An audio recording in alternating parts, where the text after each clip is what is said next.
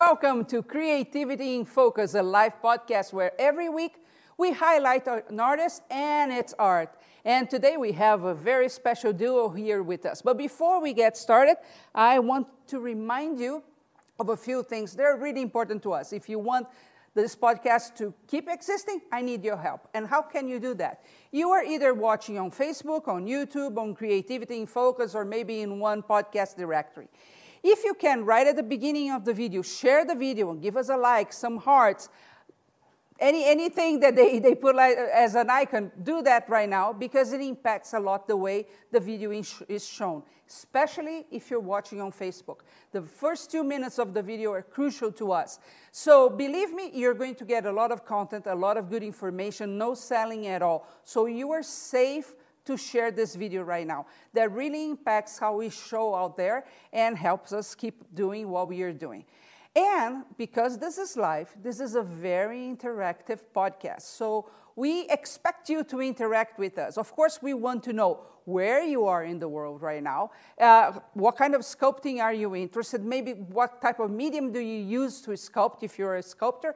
And of course, the questions that you might have for these amazing people that I'm going to introduce. How do you do that? Well, depending on where you're watching, the chat is either below the video or beside the video. Right? So look for that there.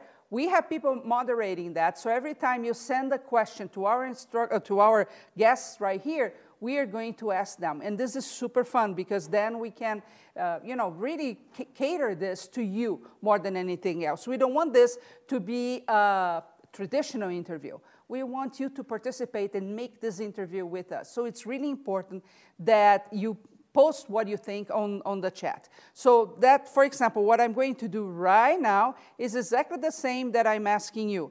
I'm going to check who is here on my chat, if I have my Facebook video going on, and then we are going to get started, and I'll introduce my guests. And I'm going to take a second to share this as well. Okay.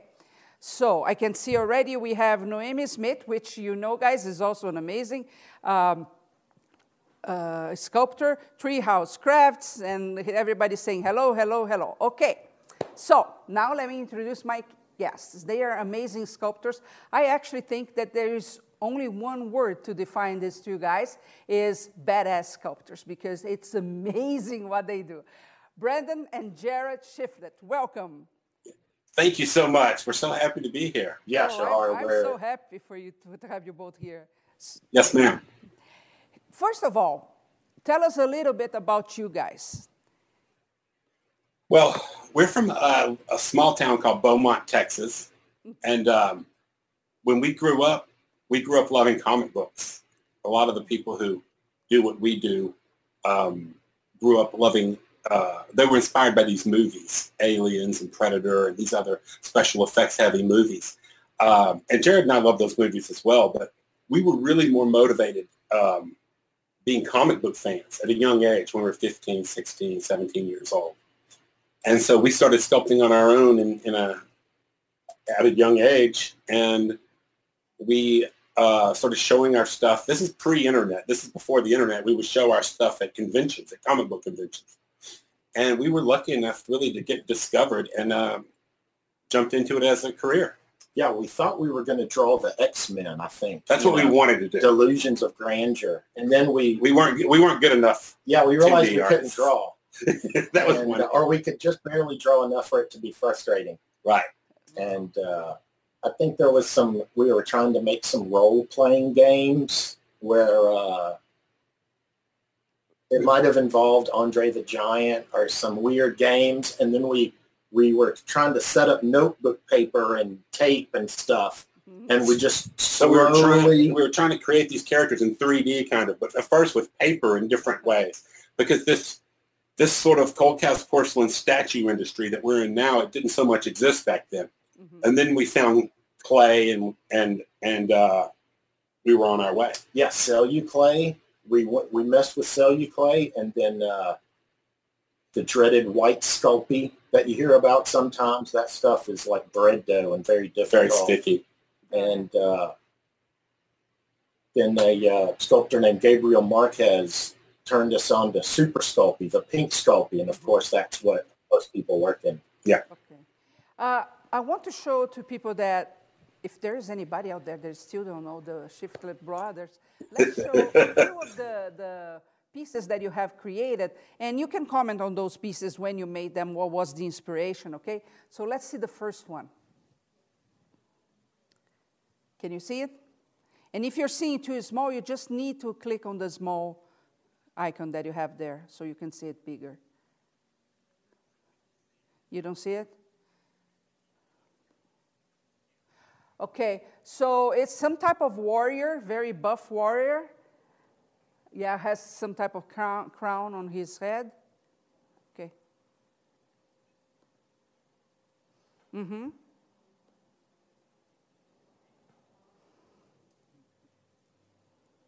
Mm-hmm. Okay, let's see what it looks like. Okay, two parts. So yeah, you can see that. Yes, ma'am. Mm-hmm. And so you mix it together, and once you get it mixed together, it starts hardening, and you have what, Jerry? 2 hours? About 2 to 3 hours. At the end of 3 hours, it's very dense. You could still press a tool into it, but just barely. Wow. And then by the time of like 4 or 5 hours, it's completely cured. Mm-hmm. But that first about an hour, it's what I would call Sculpey-like, very similar to Sculpey. Mm-hmm. Cool. When you first mix it, it's very soft. And so people mix it up at first, and then they think, how the heck can you work in this? Because it's so soft. But then it slowly starts to firm up. We consider it kind of advanced because the texture and the solidity is kind of changing the whole time. You know, mm-hmm. it doesn't feel the same 20 minutes in as it does an hour and 20 minutes in. It's a different consistency. Is this your preferred medium to sculpt in? We like Aves especially for things that need to be one of a kind or that we think need to be very durable. Mm-hmm. But we also love Super Sculpey. Okay. I like to use Super Sculpey medium blend, and we both do. And Jared likes the firm. I like the firm a little more. But I'll work in either. But you know, everybody's doing something different. So right. We like the medium blend, the firm, but also the Aves on occasion. The Aves is you can sand it real fine. There's lots of doggies around. Yeah, I know. But this warrior piece is like at the first part of our careers was we were doing more licensed work for these companies, for Marvel Comics and these companies who had these licenses from Marvel license or video game work. The second half of our careers, we were always working on our original designs, but the second half of our careers has focused more on our original work. And so that's what that warrior is. It's our own piece, and we make up these pieces as we go. We don't sketch out a lot of stuff before we start the sculpture. We just sort of kind of bend the armature and start sculpting, and then we see what comes out of it. So right now we are seeing one that I think it's the piece you actually have behind you. Has some wings with nails. Yeah? Okay. Show them. Okay. Yeah. So this is an original piece, another one-of-a-kind piece. It's in progress. It's not finished. Mm-hmm. And we're going to reproduce this piece, probably in bronze and as well as in resin and maybe porcelain. But this is just a touch bigger than we normally go. But this, too, is Aves epoxy sculpt. Okay, cool. Now, tell me one thing. You guys, I know the dynamic because my business is also me and my daughter. And are you always sculpting together? What is the process of working as brothers? Yeah, it goes back and forth. Sometimes he'll start it. Sometimes I'll start it. Way early on, we combined our comic book collections, and somehow that was like the start of us working together. And so it's not weird for us. Ever since early on, we would, start a character, get tired of it. I might give it to him, and he would go, what if, we do this or we do that, or we put wings on it, or we turn its head to the left. Uh-huh. And so over time, you just realize that two minds are, a lot of times it's better than one. We'll both whittle a piece down. That's right. And we start trusting each other's, opinions. And even when we're not both touching it, we're art directing each other constantly, to mold the piece. And we have very similar aesthetics because him and I grew up reading the same books, loving the same sort of fantasy illustrators, and watching the same movies. So the end result, Jared and I have we have the same eye for things. We like things to look a certain way, and we have a very similar aesthetic. So it works out. A lot of people say, "Oh my gosh, how do you work with your sibling?" Like they hate each other or something. But I a lot too. About my daughter, but it's artistic, right? Yeah. I always tell people I'm so much of a better sculptor than he is. I just have to make allowances for it, and then we're fine. Everybody understands. I understand that. Here I have Noemi Smith asking, are you both self-taught artists, or did you go to some training? We're completely self-taught. Okay. We are self-taught. I didn't even make it out of high school. I had to kick rocks out of high school, I couldn't do it. I was going to college for journalism before we realized we could really do this. And like I mentioned earlier, our sort of teaching were these illustrators and fantasy artists from the 70s, 60s, 70s, and 80s, like Frank Frazetta and Jeffrey Catherine Jones and these comic book artists like Bill Sienkiewicz and we took in all these guys, the kind of dynamism they had, the kind of anatomy, the kind of these cool ideas that they had, and we tried to transfer that into 3D, of course, imbuing it with our own style, hopefully. But it's also just about trial and error, and you know this. I mean, it's just getting in there and doing it. Maybe you use the wrong glue, and then you go, oh, that was the wrong glue, and just getting in there and attempting it, getting your hands moving and doing something. Like repetition? Yeah. And repetition, and something we always say is reference. Yeah. If have stuff to look at. If you're working on a lion, have multiple pictures of a lion. Yeah. Joyce Emmons is saying, I knew it. Doggy peeps. Love you guys. Yes. We have lots of rescues. Yeah, yes, we do. Oh, good. I love that. Marie Miles, hello, Shiflett brothers. Debbie, wow, Marie. they have crazy sculpting skills. Debbie, you're just seeing the tip of the iceberg here. Yes, Linda Clay, watching with you from West Michigan. Okay, and then I have a question here from Michelle Collins. How did you learn accurate anatomy then? So, yeah, I think we studied, for our stuff, which in the beginning was mostly superheroes, and as you see, these kind of barbarians. So we studied bodybuilding. So much bodybuilding. A great reference for male anatomy is the Schwarzenegger Encyclopedia of Bodybuilding. And it's cool because it's big dudes, but they're not so big yet that it's freaky. It's the era where you can still make sense of the anatomy. Oh, there's the triceps, and there's the trapezius, and there's the deltoid or whatever. The guys today are so freaky huge that it's hard to understand what's going on with the anatomy. Because it's so exaggerated. Yeah. It's too much. And this is like I said, it was before the internet, so we had to actually get these physical books and magazines, and we would cut up all these magazines and have sort of the arm from every angle possible. A photo of it right on a piece of taped onto a piece of cardboard right in front of us. So it was sort of in our line of sight, in our vision while we were working. And we still do that. We still will get a big piece of cardboard and tape up 20 reference shots. If it's somebody with their arm going up, that pose at multiple angles, and you can just take so many things.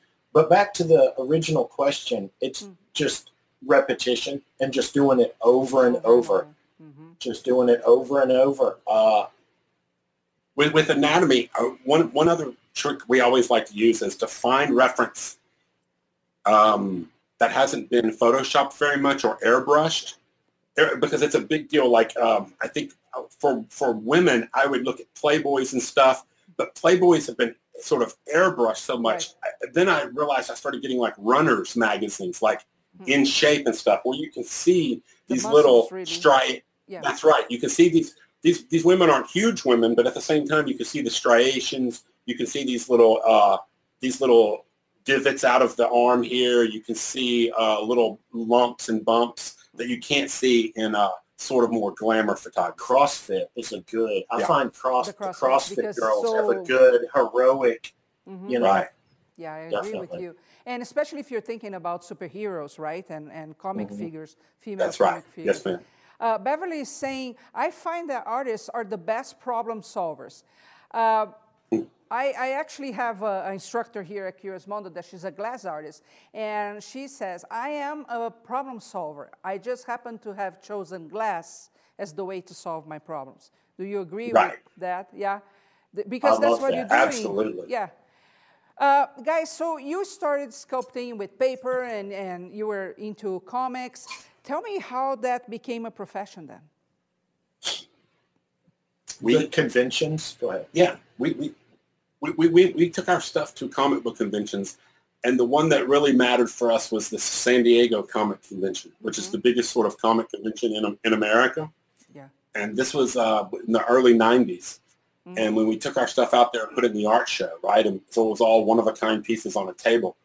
Excuse me. And we got noticed pretty quickly. And people, we put out little business cards, and people started calling us for work. Nice. And we were lucky with some of the people who saw it, important people who saw it at the right time, where they needed us to work on cool projects that got notoriety. And so being in the right place at the right time is always part of it. How long ago was that? Yeah, that was our first year at Comic-Con was 91. 91. We're old.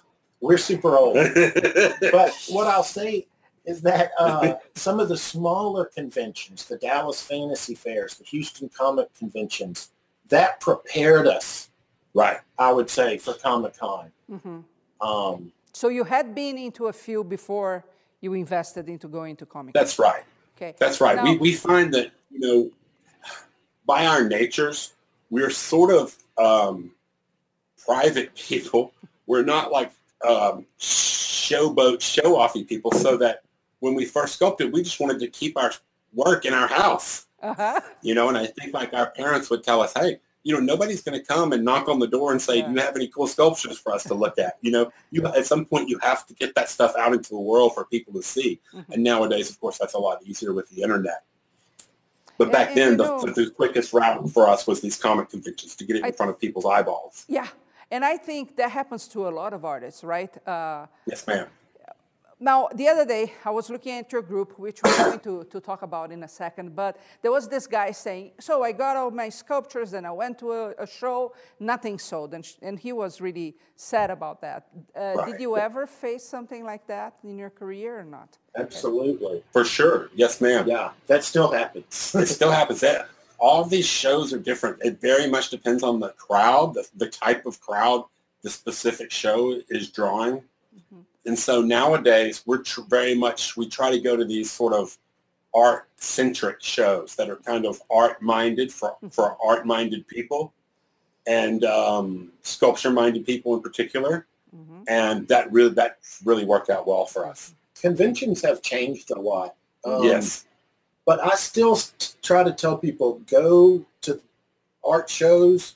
At conventions, set your pieces up in the art show, in the artist alley, get a booth, because that is the crucible kind of, steel sharpens steel. And your friends and your mom is going to tell you, hey, it looks great. But then when you set your stuff up and you're standing there and people don't know it's you, that's when you hear the real. That's right. And it can hurt. And that has happened to us over and over. And that improves stuff. I remember totally. Having a Superman that had real buggy eyes and people were making fun of it. Well, it really hurt. It hurt my heart. But then I'd set the eyes in deeper the next time. And so you learn from that. Yeah, if you don't sell anything, we still think the sort of feedback you get and the networking at some of these things can be invaluable. You know, I think you learn every time. We just participated on a show that was totally wrong for us. It was one of those Halloween shows. But, you know, at the end, you also understand the behavior of the people that were in that show, where you failed. Maybe if it was a non-buying group, nothing could overcome the fact that you didn't sell. But a lot of things you can improve on your side as well. So I think there's always a good side on that. I want to show 3 more pictures. Yes, ma'am. And I'll try to describe them to you so you can talk about it. Sure. So let's see. Okay, so this guy, well, it also has some type of wings. I cannot describe what this guy is. Is it bronze? It's a kind of bronze, yes. That may be our character, Old Scratch. Could be. It has something coming out of the head, like some, I don't know. They're all weird looking, aren't they? Yeah, they are weird looking. It's all a bunch of demons, horrible stuff. And they all have wings and axes. Yes, so true. This is not an axe. He's some kind of magical stuff that has nails. Right. Okay, let's see one more. The audience is seeing. I just wanted you to comment. Okay, this guy is, he's on the side here, has some type of horns. Is he an older guy? Yes. Do you know which one I'm talking about? It could be the high demon, maybe. Does he have a pipe? I don't know. He doesn't have a pipe. No. He's wearing some type of helmet that has either horns or something like an octopus. And he's holding something. Very buff guy. Okay. Oh, that's it's all weird. So yeah, but I can speak that a lot of this stuff, it's as I said, it all fits into a lot of our original stuff fits into a little world for us. Mm-hmm. These characters in a world, maybe they could all meet up one day. Yeah, and some of them are barbarians, and some of them are more monstrous. And we even do some more like science fiction women sometimes. Okay.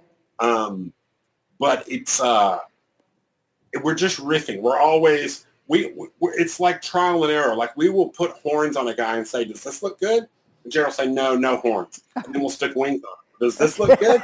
We're literally making it up as we go. He goes from warrior to fairy in a second like this. That's exactly right. It's like, does he need 4 arms? Yeah. And so we're sketching it out in clay, and then we're revising ourselves. Sometimes we're revising the whole entire idea of the piece in clay in real time as we're working on it. Because I actually also like to sculpt and see where it goes. But I see a lot of people that love to do a lot of sketches before, and I don't draw. So that's always an issue because I keep thinking, can I be good if I'm not doing all these sketches beforehand? Right. But I think you did pretty well. I have some questions here. Michelle Collins, what is your opinion on fan art versus licensed art? Well, we love fan art. We still, even though we've worked for companies like Marvel, we still do fan art. Mm-hmm. Which is essentially like a one-of-a-kind Incredible Hulk sculpture. Yes. We still do that all the time. Just we don't make copies of stuff without a it's license. Hard. You can't make copies and then sell that stuff. Uh-huh. But as far as one-of-a-kind fan art, we love that kind of stuff. Yeah, we'll do like a one-of-a-kind Wolverine or something. We not only do we like to do it, we like to see it. We like to see other people's interpretations of these characters and such. Mm-hmm. But now, a lot of garage kits is unlicensed. That's just what garage kits are. Mm-hmm. That's a whole little industry. And it's a lot of times it's some of the best stuff because you don't really have so many people giving you revisions and stuff. So sometimes you see some of the most pure, unwatered down stuff as in garage kits. It's just one guy's vision. Yeah. Whereas when Jared and I work for a big company, you may have 5, 6, 7 guys having input into the piece. There are a lot of cooks in that kitchen. Mm-hmm. Everybody has a say, from the legal department to the PR department for the comics continuity and stuff like that. Right. So when you're doing these garage kits, it's much more just freewheeling stuff. I find garage kits awesome since I was very young. Joe Will is asking, will you do SDCC this year? We will not be. That's San Diego Comic-Con, and we're not going to be there this year, unfortunately. We did about 24, 25 years of Comic-Con, and we haven't gone the last couple of years. We might return. You never know. The show is so much fun. Yeah, it's so much fun. You it takes a big commitment. Yeah, I know. You mentioned a little while ago that the shows and conventions, they changed a lot. Are you talking about audience that has decreased or what type of change? I'd say the audiences have increased. Yes. Okay. But there's a change where it's more family oriented. It's not like when we first started going to Comic-Con, it was a bunch of grizzly nerds that loved the X-Men and loved Silver Age comics. And today it's more of a Disney World atmosphere.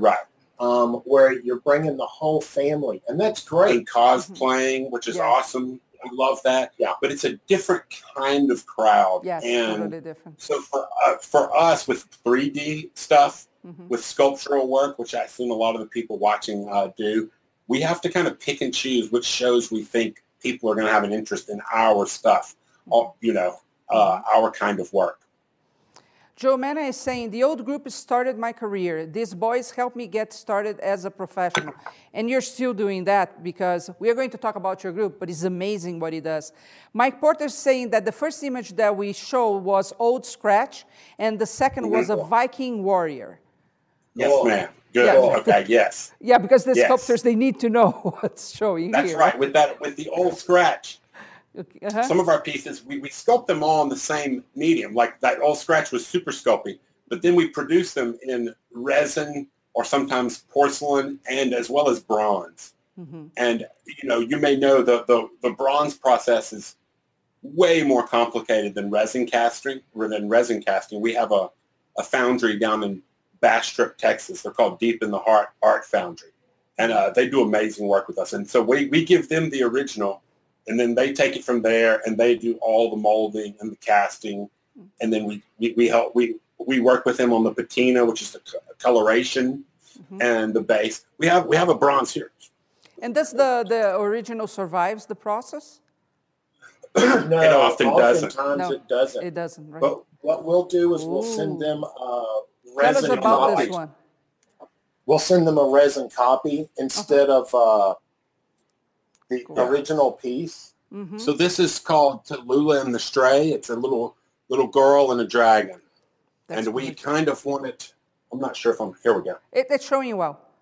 Yes. So we wanted it to be kind of ambiguous, which one is Tallulah and which one is the Stray.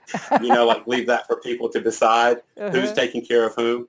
That's But so cool. so that's the kind of piece that we're doing in different, we're having it cast in different materials to sell. And they do a great base on this where it's like Gorgeous. granite and walnut. But anyway.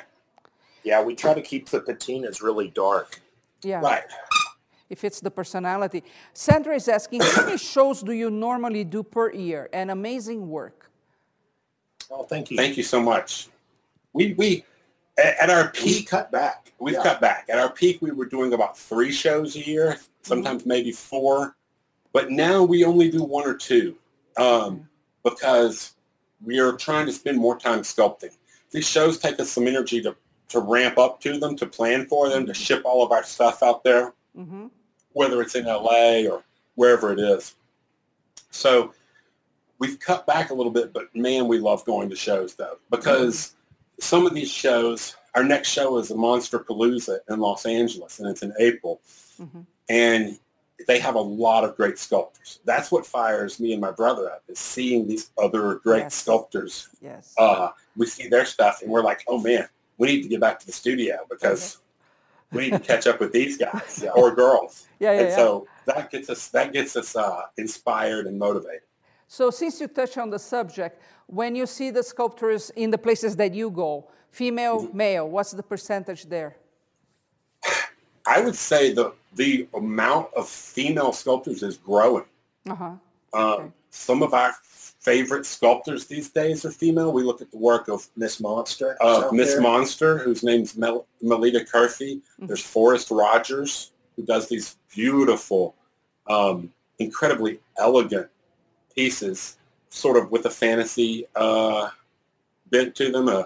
Virginie Ropars, who's a French sculptor who does kind of doll stuff, but just gorgeous. And so I think more and more younger girls are getting into it and following some of these incredible women's lead.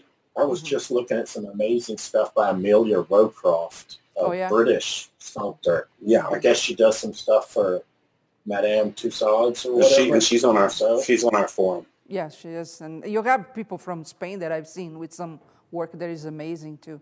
Now, I want to touch on something. So you told me you were going to shows, you were selling your pieces, and Brandon, you said, and some opportunities showed. So tell us, because I know even in your forum, you have a lot of beginners, right? What type of opportunities are there for somebody that is sculpting? Well, just doing what you love, really. That's if you want to see a Spock, just staying up late one night and making a Spock. That's business-wise. Yeah, business-wise. Well, I think those opportunities have changed since we started. Yes. Yeah, and for sure. Statues. In our industry, there are toys. There is a statue industry that is huge, where you have companies like Sideshow Collectibles or Coto Bouquet who are making these giant porcelain, or they used to be porcelain. They're actually polystone resin. Yeah, they're polystone now. These giant, intricate statues. Now, it should be said, a lot of this stuff is digital. Is ZBrush and the like digital programs, and that's cool too. That's not what me and Jared do, but it's still cool. We have a lot of those people on our forum who do that and are really good at it. But the sculptures are everywhere. Like, again, when we went in Comic-Con in 91, there was like 3 or maybe 4 booths that had sculptures in them. One of them was Randy Bowen, and we made a beeline to that booth because he was like doing all the garage kits and the early Dark Horse stuff.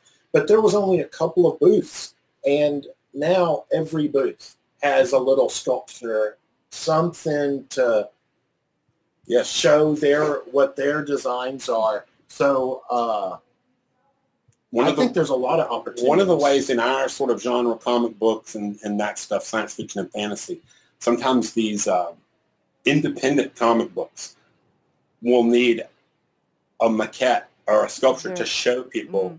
Like, it draws attention at a convention. They may need this sculpted because they're not sculptors. Sometimes just to take to a meeting. Exactly. Say, hey, there are pitch meetings where sometimes people have scripts and they want to show you the character in 3 dimensions. Yeah, it helps. And Jared and I do some of that as well.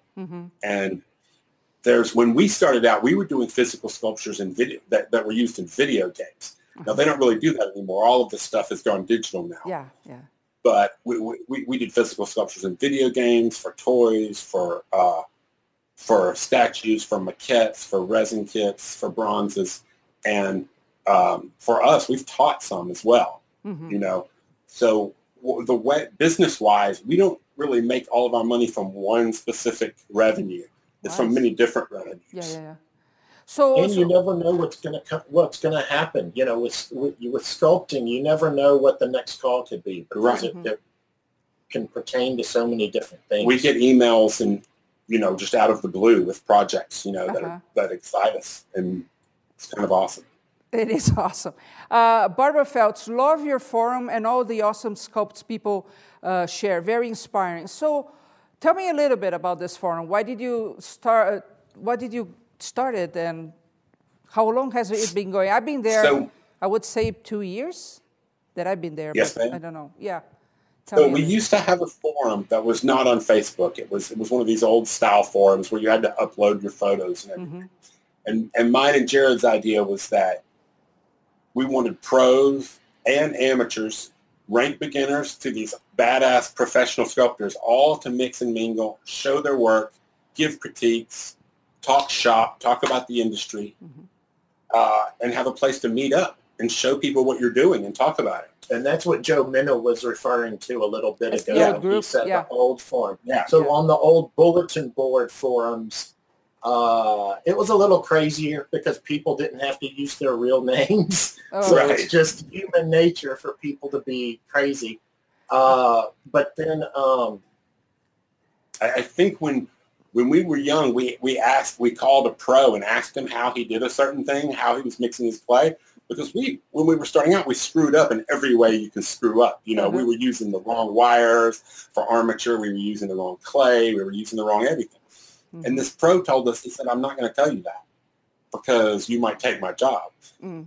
And Jared and I really we weren't crazy about that answer. And so we weren't feeling that. Yeah, we weren't feeling that. And we decided, well, we're going to share everything. However good our stuff is or isn't, we're going to be totally transparent about our process the entire time. And that was sort of the impetus for starting the forum, where it's like, here's how we do it. Here's what we're using. If you have the talent, hey, let us see it. Awesome. Mm-hmm. You know, we get excited when we see a young kid who we think might be better than us. Mm-hmm. You know, it really fires us up. It started from us being very angry and bitter. That's right. Trying to reach out to other sculptors and like, hey, let's talk shop and let's be friends. And they were like, argh. So we were like, well, whatever happens, let's not do that. Let's not be those guys. When the people ask us questions, let's just say, it's this kind of wire. It's this kind of glue. It's this kind of clay. And what does it matter? You know, good luck. Yeah, I totally agree with you that I don't believe in this, let's protect the information. First, because we live in an era that's not possible. But even if you do, the magic is here in your fingers. That's what we're thinking. And that people cannot copy, period, right? So the process in itself, it's okay, you can tell. I agree with you. It makes me mad when you try to talk to somebody that you really think it's my peep, is either in the same industry ahead of me or not, but it's there. And there is all this protective secret, you know, very secrets of everything. It's like, hey, come on. You know, when you touch is when the magic will or not will happen. That's right. I always, you know, I can teach a young kid my process, like how to lay the bricks, but I can't teach him to be great at it. Yes, you know, exactly. He's either going to be great or he's going to be good or he's going to not be great or he's going to be freaking amazing. Mm-hmm. All that is inside of him. You know, I can't help him with that part. Mm-hmm. And that's the long, lonely nights. You're either willing to sit there night after night working on it. You can't make people do that. That's right. Some intrinsic thing inside that I'm going to keep working on this tiger all week if I have to, until it looks like what I want it to look like. Right. Yeah, exactly. And it's amazing how some people are dedicated. Christian Pauta is saying, hello, master. We're not masters. No. We're just trying to get a little bit better each day, just like he is. I promise you. Yeah. You know, what I like a lot about groups like yours, and you know, there are many groups out there. It doesn't mean that they all have the same value that yours do, is that I for one, when I grew up, information was limited. There was no internet, right? You would have to have books or teachers or something in order to, so the process was really complicated. Today it's the opposite. We have too much information. We have too much access to everything, which only confuses the mind. So it's important when we find a place where actually people are looking for the same thing, because then the information in itself is filtered and you pick what serves you more than anything. And I think your group does that. Now, what's ahead for you guys as sculptors? So we're getting ready for Monsterpalooza. That's the big thing. We're ramping up for our show in Los Angeles, which is in April. And we've got a couple of pieces coming out in bronze that we're excited about. And we've got some ideas for pieces that we haven't started yet that we're excited about, or that we're really excited about. We've got some projects going that are kind of non-disclosure stuff that we're kind of happy about. Right. And we've got some commissions going. So we've got a full plate. We've got more projects than we can work on right now. That's good. That's what everybody wants. Yes, ma'am. Tell me one more thing, because everybody always asks about pricing, and I know it's different depending on the medium and where you are in your career, but give us some ideas on your process to price something.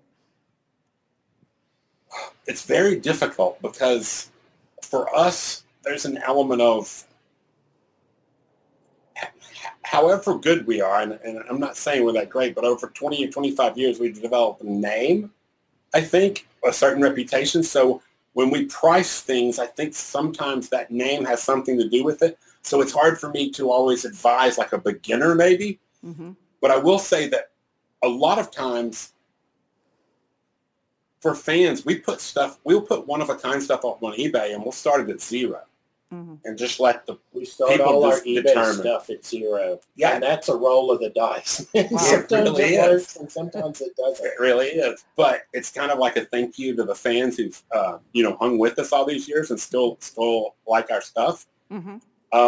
But we've made every price. Yeah, all the first thing we sold was for $200, and we spent 6 months on one of a kind. Yeah, I mean, it was huge. Right. And we were having like mental breakdowns on it, wanted to quit. That's right. And it was $200 for like 6 months worth. Yeah. So when you're unknown and you're living in Beaumont and you've never sculpted anything and no one's ever heard of you, that's what you do. That's I mean, we didn't know any better. And now our pricing is different, obviously, but yeah, he's right. We've sold things for every price. Right. I mean, along the scale. And we did a lot of, even before the comic book conventions, we did a lot of arts and craft shows where we were just trying to sell any little thing. And so we've sold everything from 50 cents to, $8 and all that stuff. And that's part of it. And it was part of creating awareness for what you were doing at the time, right? We have a video to show before we finish. Yes, ma'am. And tell me a little bit about this video.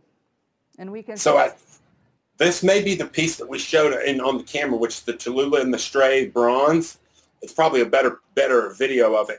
It's on display at Monsterpalooza last year, our show in LA.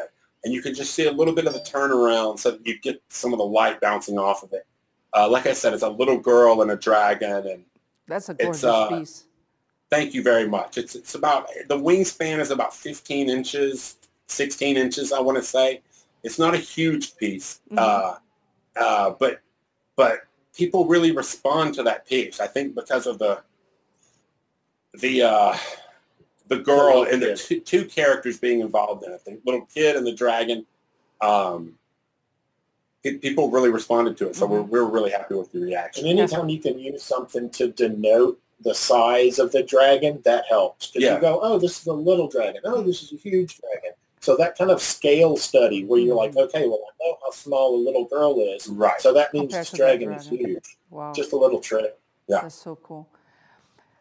I know you guys are very busy and, of course, very creative. How do you keep your creativity in focus? Coffee. Like Diet Coke for me. Just a lot of coffee. We get inspired by a good comic book, a good movie, and I get by the work of our peers a lot. There are these books, Spectrum, the best in contemporary fantastic art. It comes out every year. Mm-hmm. When I'm not feeling inspired or super creative, I flip through this book, Spectrum. That's all this great fantasy art in both sculptural and as well as in 2D paintings and drawings. And I see what these other people are doing out there. It fires me up. You can't help but be inspired to do our stuff. It really does. Yeah. Mm-hmm. That's great. We have one more question here. What's the biggest piece you have sculpted?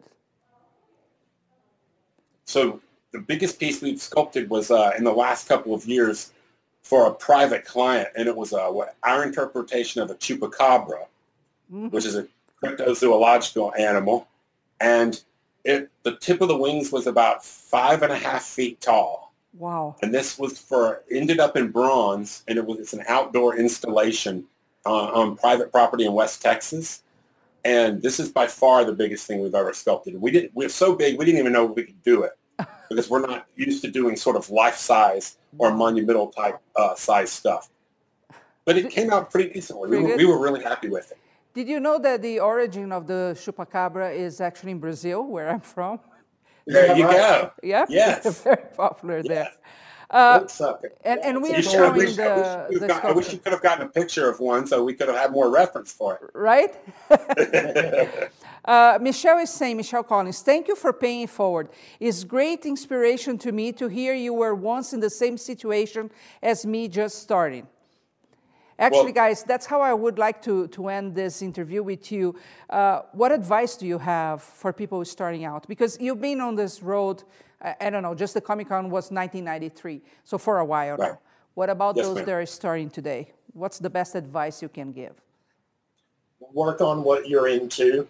If you're into cars, make cars. If you're into sports figures, or if you want to sculpt Emmett Smith from the Cowboys, go with your gut, because the long nights and the dedication that it requires to keep getting better, that is a huge part of it. If you want to make a dragon, if you want to make a unicorn, go with that initial. Don't sculpt what you think the masses are going to want and work to the lowest common denominator. He's so right. That's like a red herring.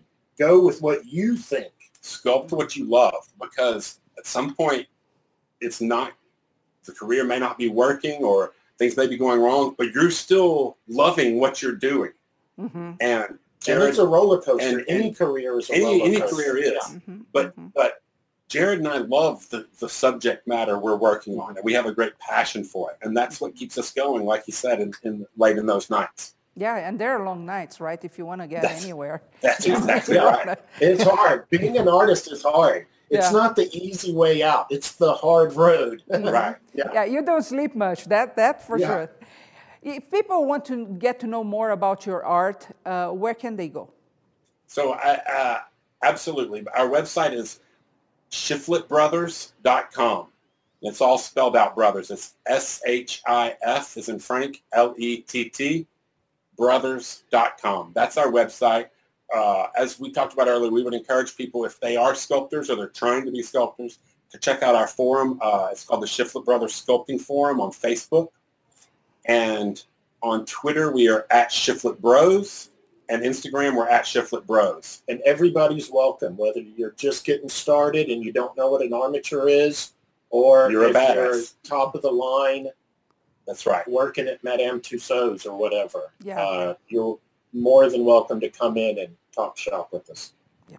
That synergy in that group just makes everybody better. And that's a great thing, that we have. Thank you. Yeah, we have you guys there as mentors all the time. I remember the first time one of you commented on something I made. I think for 3 days I was doing the happy dance. Thank you. That's awesome. Really good. Well, listen, Sean, thank you so much for having us. Yeah. This was really my pleasure. It has been awesome. Thank you so much for being here. And thank you guys so much for participating, asking your questions, and being here with us. We really appreciate that. Don't forget also to share and like, because these things make a huge impact in what we are doing. Next week, we are back here, same time, same place. We are going to be interviewing a sculptor from France called Nefer Kane. She makes some amazing ball-jointed dolls you don't want to miss. I have interviewed her a few years ago. She's really amazing. And I'll see you back here next Tuesday. Thank you again.